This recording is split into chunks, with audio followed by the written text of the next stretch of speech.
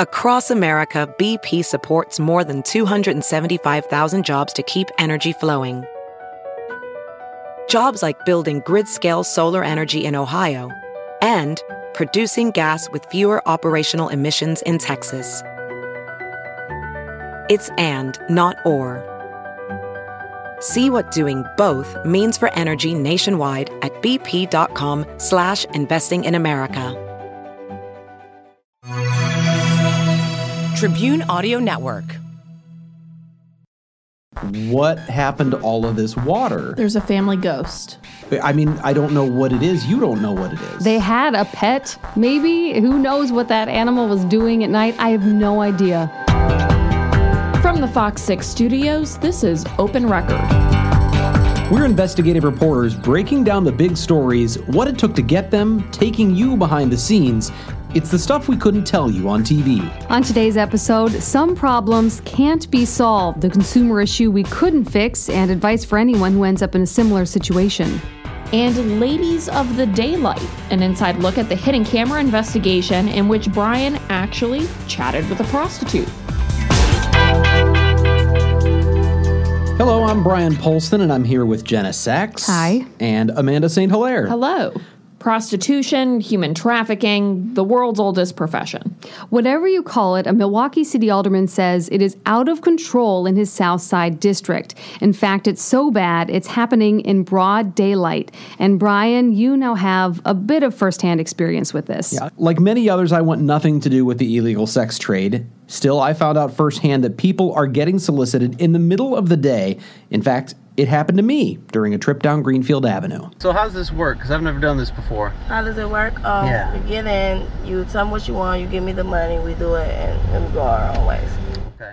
The woman you just heard in that audio clip is a prostitute who we saw working day after day on Greenfield Avenue in the middle of the day within a few blocks of Christ Evangelical Lutheran Church. So how did you learn this was happening in the first place? Well, the pastor of that church, 23rd in Greenfield, he'd been complaining to Milwaukee Alderman Bob Donovan that drugs and human trafficking were out of control in the neighborhood and they were disrupting not only his church, but the whole neighborhood. Even some children were being approached and solicited.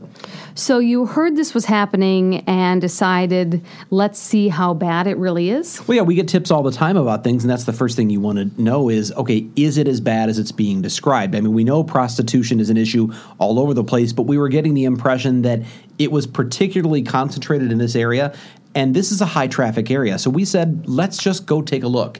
And actually, we sent producer Pete to sit down there in a van watching the activity. And the first day he was there, he responded back and he said, Brian, we're going to have an easy time with this. It's all over the place. He was seeing what appeared to be prostitutes working street corners, and then these men who were sort of watching over them and seemed to be directing what was happening, talking, communicating through cell phones, just sort of loitering at some of these street corners. So how did you balance your approach to this story? Because when you're talking about prostitutes, everybody has the jokes and the smirks, but there's also a human trafficking element to that. So how did you figure out how to approach this from a news standpoint and a journalism standpoint while still factoring all that in? Well, as I said, it's called the world's oldest profession for a reason. It's not as though the fact that prostitution is going on is new and maybe even in of itself newsworthy. The degree, the brazenness with which this was going on is what seemed to be newsworthy, because Greenfield Avenue, especially through that segment on the south side of Milwaukee, is a busy stretch of road. There are businesses, there are convenience stores, there are homes. It's a neighborhood. People live there. There's churches. There's a lot of traffic. And so a lot of vehicles, which probably makes it a profitable place to engage in the sex trade because you've got a lot of potential customers passing by. Most people who are passing by aren't customers. And it was happening in the middle of the day when, most families are out and about. This wasn't Saturday night at 2 o'clock in the morning. This was happening on Monday morning at 10 a.m. And so the approach we wanted to take, first of all, was let's see just how pervasive it is. Is it something you can just sort of see yourself? And we're a visual medium in television. Can you just see what's going on? And then we had to prove that what we were seeing is what we thought. And that was going to be the trickier part, because it's easy to look at what's happening. Someone's hanging out on a street corner, maybe swaying their hips a little, waving at passing cars. Maybe they're leaning over and talking to someone in the driver's seat, but we don't know what they're saying. They might be asking for a ride. They might be asking for a cigarette. Who knows? So we needed to know, is what we're seeing what's really going on? So how did you go about doing that? And that was a conversation we had that it took some planning.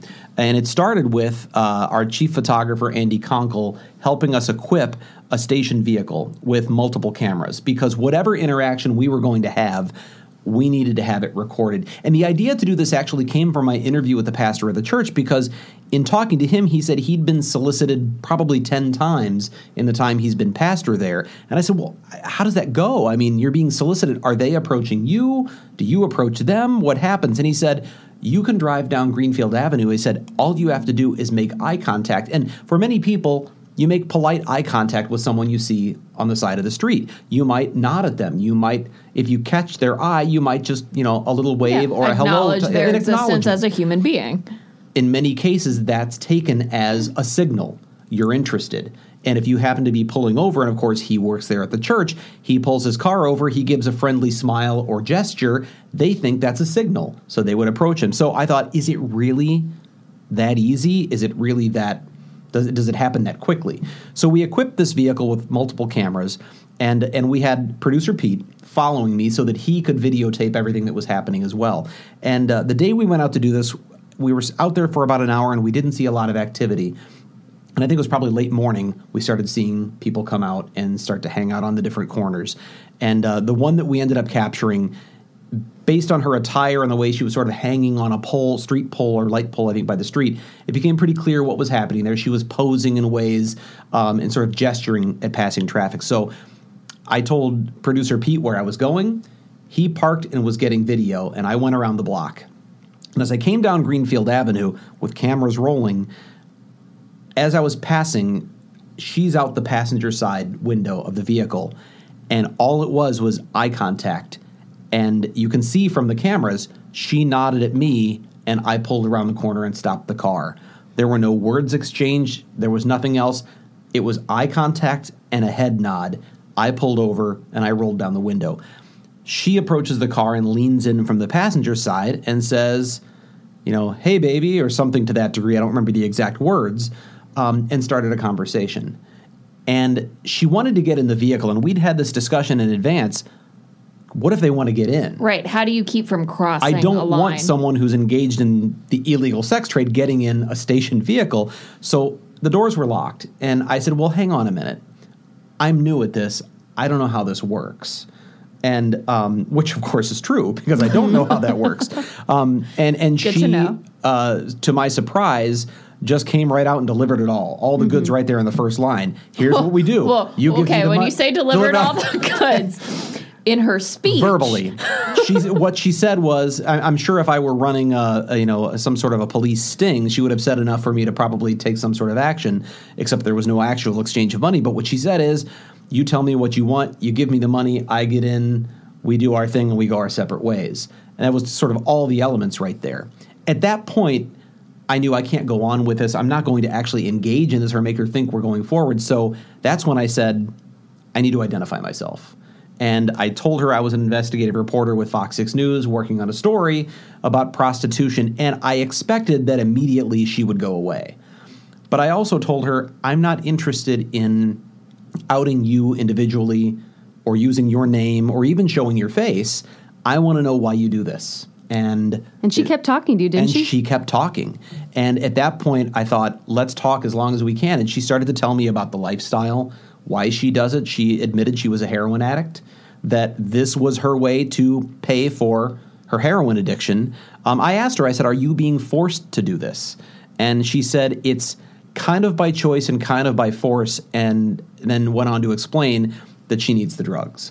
And in many of these cases, the only source that a sex worker has for getting the drugs they need to feed their addiction is a pimp, the person who's controlling them. I like that your story addressed those more serious underlying things with prostitution, because it would be easy to just kind of point and laugh and said, oh, Brian talked to a prostitute and, kind of hype it up along that, but your story got at some really gritty realities and details that I think a lot of people don't think about. There's clearly a sensational aspect to this that you could just stop at and it would be an entertaining news story, but it wouldn't have any meaning.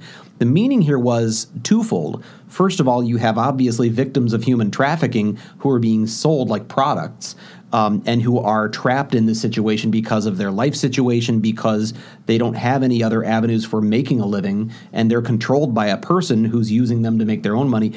But then there was the second layer, and I think we've gotten to a point now where, in a good way, prostitutes are viewed as victims of human trafficking rather than just criminals. And for a long time, prostitutes were just treated as vagrants and criminals. They're now seen properly as victims. But there's another set of victims, and that's another place where the story went. The complaint didn't come from a prostitute who felt like a victim. It came from a member of the community who said, we are overrun with this. It's affecting our members of our congregation. It's affecting the children in the neighborhood. It's affecting our quality of life. So while you have victims of human trafficking, their activity was also victimizing the people in the neighborhood and making their lives difficult. You also spoke with Alderman Bob Donovan for this story. Yeah. What did he do before and after this story that was interesting? Well, so Alderman Donovan, and he for a very long time has never been afraid to be a squeaky wheel. He knows that sometimes you've got to be the loud voice to get attention, and maybe that means getting attention from the police department for your district. He felt that the Milwaukee Police Department, and at the time Chief Ed Flynn, were ignoring his district and not taking care of what might be perceived as lesser concerns compared to so much of the violent crime we have in our community. And there were stings being done from time to time, prostitutes and their johns, the customers being arrested. They were all being issued municipal tickets. And Alderman Donovan's take was those are worthless to someone who's just going to rip it up and get right back out there. And it wasn't getting at the actual root of the issue. Correct. So he wanted more of a police presence and more of a focus on this. And his way of doing that is to call a news conference. So he called a news conference and held it right out at 23rd and Greenfield, right under a police camera that gives police the ability to surveil that neighborhood 24 hours a day. And he asked, why aren't they doing something? They have a camera right here, and this is where it's happening. So he holds the news conference, and there's television stations from all over the area there, and newspaper reporters and so on. And they made a nice show of dumping out a box full of condoms and needles and other things that are sort of the peripheral things that are strewn about the neighborhood that are evidence of the problem. And it was a good demonstration and a show. What I noticed, because remember, we had producer Pete out there for probably a week before this news conference happened. We had seen what was going on day after day after day. We rarely saw any police officers walking the beat. If we saw cars, they were passing down Greenfield Avenue. Very little police activity, if any. Within a couple of hours, maybe an hour before the news conference, there were cops walking the beat in pairs. There were squad cars all over the place. They were clearly making sure when this news conference happens, there will not be any hookers in sight. And they were doing their best to essentially clean up the area. And so we documented that. Interestingly enough, when the news conference was over and everybody left, within 30 minutes, the same prostitute who approached me was back out, different outfit, different wig, but I had a good inkling it was her based on her just mannerisms. And sure enough, there she was again, waving at traffic, moving her hips, soliciting whatever it was she was doing. Was this the point where you were on the phone with your wife? Yes. Because this is one of my favorite stories. So I was talking at the moment to, and now that I think about it, this is before we were married. I think we were engaged. And she still married me after this. But I was on the phone with my now wife, and we were having a conversation. I don't know what it was. I was telling her or asking her about something that evening, and I saw this prostitute down the street, and I said, honey, I've got to go. I think that's my prostitute. And she said, okay, and I hung up the phone, and I didn't really get to explain until later what was going on. And she's told that story many times now, that, you're comfortable with your man when he says, I've got to go see my prostitute. It's a lot of trust. And, yeah. Well, you touched on the issue of human trafficking, and we know it's a huge issue nationwide, but we seem to have a lot of it here in Milwaukee. Is it considered a hotbed for that kind of activity? Well, many of the people who work in law enforcement and the justice system dealing with it say that Milwaukee is kind of a hotbed because of the proximity to Chicago. And a lot of the sex workers aren't actually working in Milwaukee. They are recruited or maybe even kidnapped or coerced off the streets of Milwaukee and taken to Chicago, where they are showcased or put out as product, oftentimes advertised on websites that are known for this sort of activity. But this is a place, in one case, or on the one hand, it's a place where pimps or those involved in human trafficking can recruit or find people to be sex workers. And the U.S. attorney, assistant U.S. attorney, who we quoted in the story, had said it's also maybe perceived as a place where you can get away with it, maybe compared to some other jurisdictions. I think that's changing. There's been a heavy focus in recent years on holding human traffickers accountable in federal court and state court for what in the past might have been a lower level offense. Now they're much more serious crimes, and they're getting serious time in prison. But as long as it's profitable, and it seems that it's been profitable enough that this has continued, it's going to go on. And while this all started out as a quality of life issue for one neighborhood, it's a very serious issue in general, human trafficking. If you need resources, you need help, you need information about human trafficking, we have information on our website, fox6now.com. And if you have any questions about this, or you just have ideas for another potential story, send us an email, theinvestigators@fox6now.com. So 280,000 gallons of water, that's how much water a Campbellsport family was told their household had used in just 3 months. And Jenna, that sounds like an impossible amount of water to use. It sounds like it. For a house, absolutely. That's the equivalent of taking 14,000 showers. So we have some options here. Either the people in this house were super clean, or something wasn't quite right. Yeah, the latter. The family was very surprised when they got this bill, so they turned to Contact 6 when it arrived. I don't have $6,000 to pay for one bill that would have been 5 years worth of water bills. The woman you just heard from is Teresa Whitney, and she was told that between December and March, her two-person household had used 284,000 gallons of water. 284,000 gallons. I mean, that sounds like a lot of water. Was it different from her bill before? It was a huge spike, actually. The quarter before, they'd use 8,500 gallons. So 8,500 to 284,000. Their bill had gone from $200-something to about $6,000, as she said. So obviously it's hard after the fact to figure out who showered when and how much water did you use. What steps did you take when you got this tip to see what was going on? We reached out to the Public Service Commission, which will review these cases. The utility here had reviewed it themselves and found that the meter was working properly and that it was a properly calculated bill. And we took it to the PSC so they would take a second look, and they came to the same conclusion and said this was calculated properly.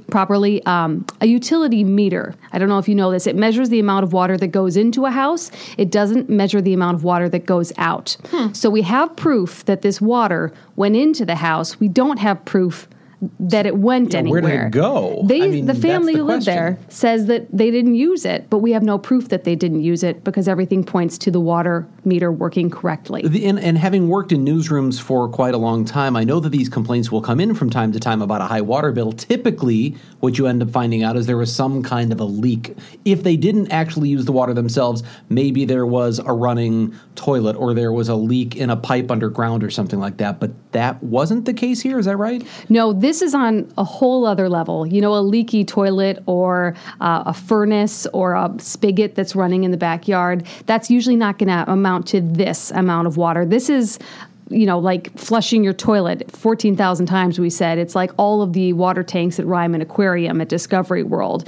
It could fill all the fermenting tanks at Lakefront Brewery here in Milwaukee. So that's a lot of water. But if you had your kitchen faucet running on full blast for 3 months, that would use that amount of water. So it's interesting to think that that amount of water could accumulate over so much time. But this one ended with a mystery. And I think we wanted to do this story to show that sometimes there are things we can't fix, and we always highlight the stories that we do have success on. But this one, I think it was important to show, you know, this one, there's just no proof available, and there's nothing that can be done. They have to pay this bill. So is this a one-time thing? Did future bills look like this? How did this family deal? Well, this is where it gets really interesting because the village noticed that there was a lot of water being used. They notified the family, and within 24 hours, the water usage stopped. So if you have a skeptical mind, maybe you think, this couple did something. They found the problem. They turned, a faucet. They figured it out. They insist that they didn't do anything.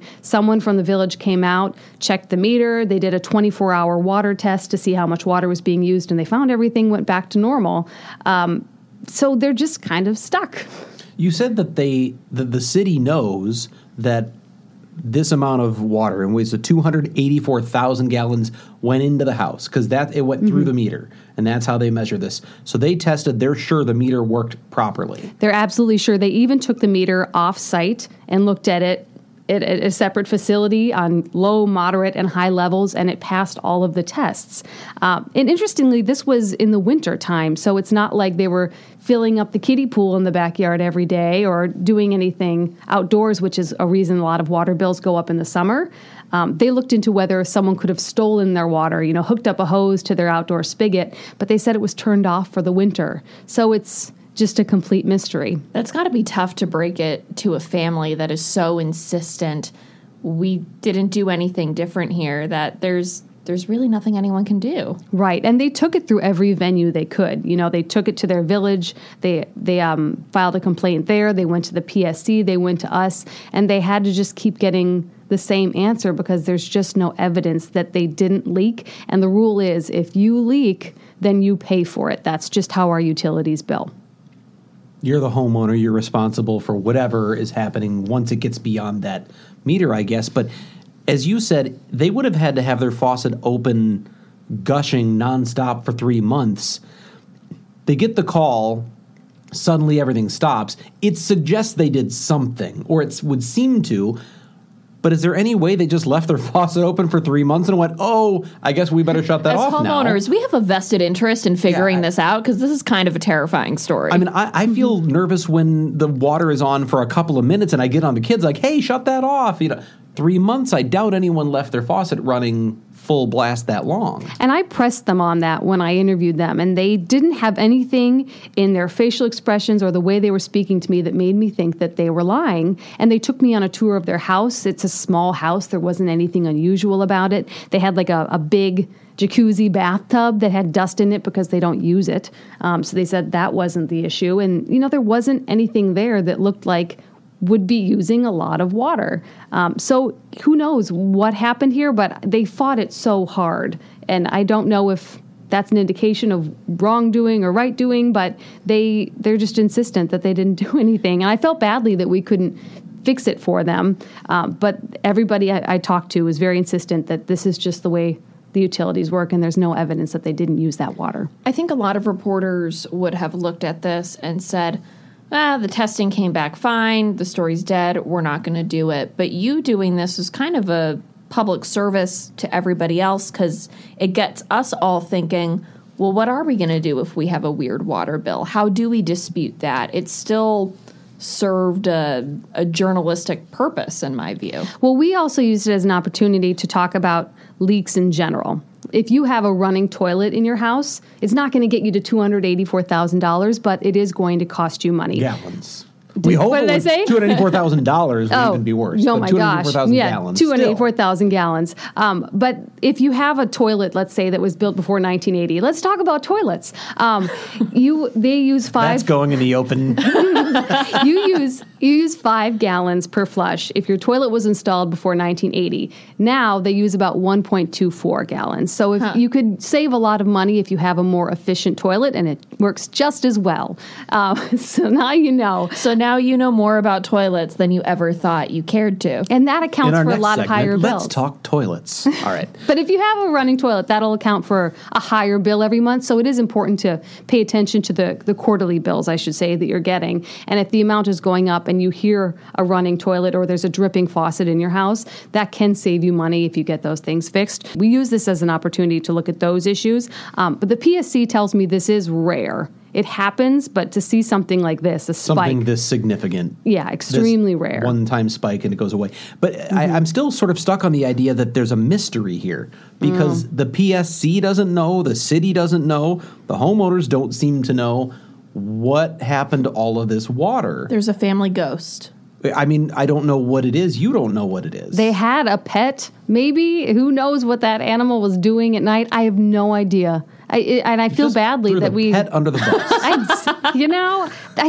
I have no idea. I think we did some rough estimates of how many showers you would have to take. It was 14,000 showers. So if you'd be showering, all day, every day, maybe. But I feel badly that this story ended on a mystery, but there's just nothing we could do. Well, you said the swimming, like that's the first thing I go to is, well, did they have a backyard swimming pool? You mentioned the jacuzzi tub. Is there some way that could have been constantly running for 3 months? But you said it was dusty. It was dusty. And they insist it Brian's wasn't. trying to solve this mystery right I'm here stuck on and right it now. because it's an anomaly. This isn't. There is the sort of takeaway of what do you do if your bill's too high? Mm-hmm. But $6,000, 284,000 gallons. It just there's this unsolved mystery. I just want to know. I know, and I can't solve it for you. I'm sorry, I tried.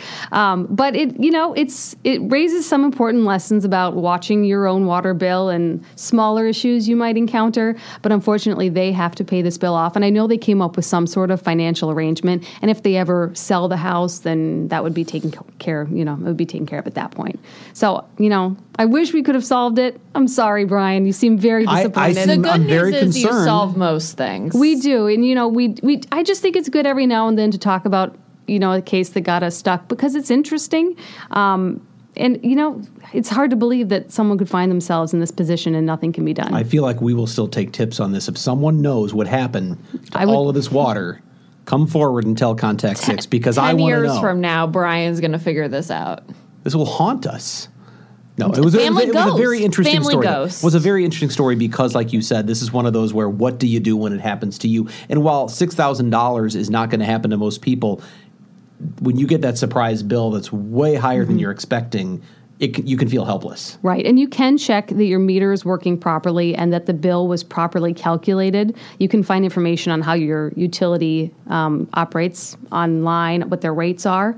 So you can do that research yourself, and then you can appeal to the PSC and see what they say. And then you can call Jenna. Right, but I do actually resolve cases. So if you have a complaint... Most of the time. Almost all of the time. You can fill out a form on our website, fox6now.com, and we'd be happy to try to help.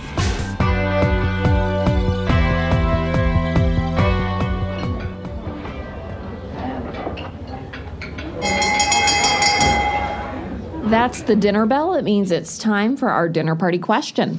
Every episode, we answer a question we most often get asked at parties or events when we're out and about. We have no idea what the question is. We have several envelopes in front of us, and we're going to pick one at random, and I think it is Jenna's turn. So Great. Here we go. Jenna Here we go. has picked one of the 3 remaining envelopes. All right, let's see what it is. We're going to need new questions. People, send us some question ideas. What's your favorite story? Oh, that's hard. That is hard. That's a career's Can we worth. take a beat to think about this? All right, play the Jeopardy sounder right now. I'll put down the envelope. I could tell you one of my first big interviews that was important to me when I was a reporter in La Crosse, Wisconsin. It was my first job out of college, and I was sent to interview Michelle Obama, who was campaigning for her husband. And I was young and green, and when I interviewed her, it was a one-on-one interview. I remember that she took me seriously, and she treated me professionally, and I remember at that moment feeling good about myself and the job I was doing. So that was an exciting moment for me because it was one of those first high-profile interviews I'd done, and the person treated me with respect. So I always look back on that with a good feeling. I don't know if it's my favorite story, but it was a good moment because someone who was, well-known nationally had treated me with respect and made me feel like I was doing my job well. And that's a stage in life where you already have a lot of self-doubts, no matter what your profession is, but especially now the spotlight's on you. Here's this important figure, and when someone does take you seriously, that can be a pivotal moment. Right, and it was a special moment for me. I was probably 22, so I look back on that fondly. I don't know if it would be my favorite story. I've done a lot of stories. I don't know if I put together the story that well because, like I said, I was a green reporter. But I remember that was a highlight for me early on in my career. Amanda? I think when we're talking about favorite stories, so kind of to echo what you said, Jenna, this isn't my favorite story in terms of how it turned out, because I've since learned a lot more. I've learned a lot more since then, and I've done stories that were produced differently and everything like that. But one of my first investigative stories in my last market was in a small town called Steelton. There were issues with violating the open records law, which you know I'm very passionate about. So far, all of this sounds very Yes. Pennsylvania. And there were people who weren't doing their jobs. It was costing the borough money, and we reported on it pretty persistently. It eventually turned out that the police chief tied into that was signing off on permits when he did not have the legal authorization to do so. So there were these projects that had these permits that had not been properly vetted.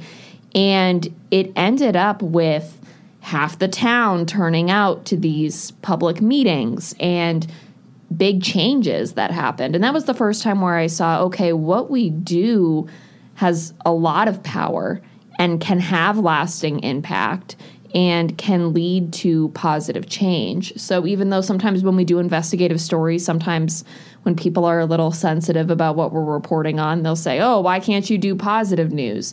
Well, it showed me that investigations are and can be positive news because they can lead to positive outcomes and more community involvement and get people to really rally around an issue. And I feel like that's the kind of story I should tell, but it's not going to be. Let's hear it, Brian. So actually, my favorite story, or at least the story that I think still kind of carries the most meaning for me, is, and it goes back to being a younger journalist, but it was breaking news. And it was, so this was before I ever knew I was even going to do anything in terms of investigations. I was the crime beat reporter at KCCI-TV in Des Moines, and I was in my mid-20s, and someone's going to go find video or pictures of this and put this up somewhere, so I hesitate to bring it up. But I used to, when I first got into news, I'm a crime reporter, my first full-time TV job, I wore a trench coat. Of course and you it did. It was stellar. And executive producer Leanne is doubled over with her head in her hands. I want to know if she's laughing because she's hearing this for the first time, or if she's laughing because she's already found footage. No, she's laughing probably because she can imagine me, of all people, in a trench coat doing the news. But so I had the trench coat, and I took myself very seriously. And because I was the crime beat reporter, I was always doing the lead. Stop! You're making me laugh. I was doing the lead breaking news story, if there was one, and oftentimes they weren't that big of a deal. But that's what was going on in Des Moines. Maybe there was a bank robbery that day. Maybe there was another meth lab. There were a lot of meth labs in the mid to late 90s in Iowa. So oftentimes the stories just didn't feel that exciting. But one day, there was a pretty dramatic case that unfolded where police were chasing a man who'd been involved in a domestic violence situation. And they chased him, and he had his two kids in the car with him, two young children, ages 3 and 5. And they chased him around, and they finally the chase ended in a neighborhood around the block from his estranged wife's home. And he got out of the car with a gun in his hand and both of his children, and he was holding the gun to his own head. And police didn't intercede at that point because they were worried about the safety of the kids. He had the weapon. He walked all the way to the house. He went inside the home, and he shut himself inside, and it started a 5-day standoff. It went on 24 hours a day with SWAT teams interchanging their shift changes throughout the day, and we covered it. We were stationed there day after day after day. And, of course, being the crime beat reporter, I would get the morning shift. I was on the day shift, and we just sat there for many days updating what was the background. We got court records that looked at the domestic violence history that led up to this. But you had this man holed up inside a home with two young children, police shining spotlights on the house and communicating and trying to make sure the kids had food, that they were still okay. And on the 5th day, we were the only station that was still in the neighborhood at that moment because the others had sort of sent their live trucks back in the middle of a shift change. This was in Indianola, Iowa, which is south of Des Moines. And I was sitting there. There was a pizza place that had delivered pizza to some of the people, the police officers and us working at the scene, and we're eating pizza in the car. and I see a squad car pull through. And I see in the passenger seat a woman who I believe to be, from the photos I've seen, the mother, the estranged wife. And I thought, what's going on? And all of a sudden I was alerted something's happening here. After 5 days of waiting, this was the top story in the region. And on the 5th day, she's brought in. They have her stand outside the house. He had apparently been demanding to speak to her. So they brought her essentially as bait. And it worked. The man came out of the house. And Wayne Sinclair, the name just came to me. I've been trying to think of this. Wayne Sinclair came out of the house, and he had his 2 boys. And I had gotten just enough heads up. Back at that time, it was a lot harder to get live on the air. I was on a brick cell phone. I called it in. We got ourselves up and running. Our satellite truck, we had to use a sat truck from where we were, got the signal back, and we were live as he came out of the house. And there's a SWAT team approaching with shields in front, and the 6 or 7 or 8 people in their uniforms all sort of slowly approaching from the. If you imagine on your TV screen, they're coming from the left side of the screen. Wayne and his 2 boys are coming from the right side of the screen, and he's got his hand in his pocket. And one of the littlest boy, the 3-year-old, got a little too far out in front of him, and as he reached out for the boy, the SWAT team came across and tackled him. And another group came from the other direction and whisked the boys away. As they tackled him to the ground, he had pulled out a gun and was pointing it like he was about to shoot. And the team we had working in the control room that day were absolutely heroes. Within probably 45 seconds to a minute, they had re-racked the video and put a spot shadow on the gun, frozen it. And you could see where as this man's being tackled with his children being whisked away, he's pulling a gun out. And it was this drama that was just gripping. And it was, for me as a young reporter, I'd only been in the news business maybe a year and a half. It was the most dramatic thing I could think I was in the middle of. And to this day, it still is, all these years later. And a tricky situation to cover, because when you're covering a standoff, you don't want to give away SWAT positions if they're inside watching on their TV. You don't know when you go live what's going to happen, if someone is going to take his own life or pull out a gun like you just described. We had to do our live shots using the front porch lights of certain neighbors, because they wouldn't allow us to put up our news lights, right, because it would give away their positions to the guy who was inside. We had a good working relationship with law enforcement, the Iowa State Patrol Tactical Unit, and others that were working this, because we were there day after day after day, side by side, and of course everyone's goal in the end was to get these boys out safely. But it was the way that ended and the drama in which it happened. I've never been a part of anything like it, and so to this day it still resonates with me as probably, it's hard to say my favorite story, though I guess it is, because it ended well. There was no one shot, no one hurt. Wayne Sinclair went to prison. The boys, I don't know where they are today, but what has it been? Almost 20, well, it's been 20 years. I guess they're in their, theoretically their young 20s now. So, hopefully they're doing okay, and it's all a happy ending, or as happy as it could be. Thanks for listening to Open Record. We'd like to quickly thank the people behind the scenes helping us to make this happen. Producer Pete, who got a lot of mentions today, Dave Machuda, and Leanne Watson. And if you want more Open Record, head to our website, fox6now.com.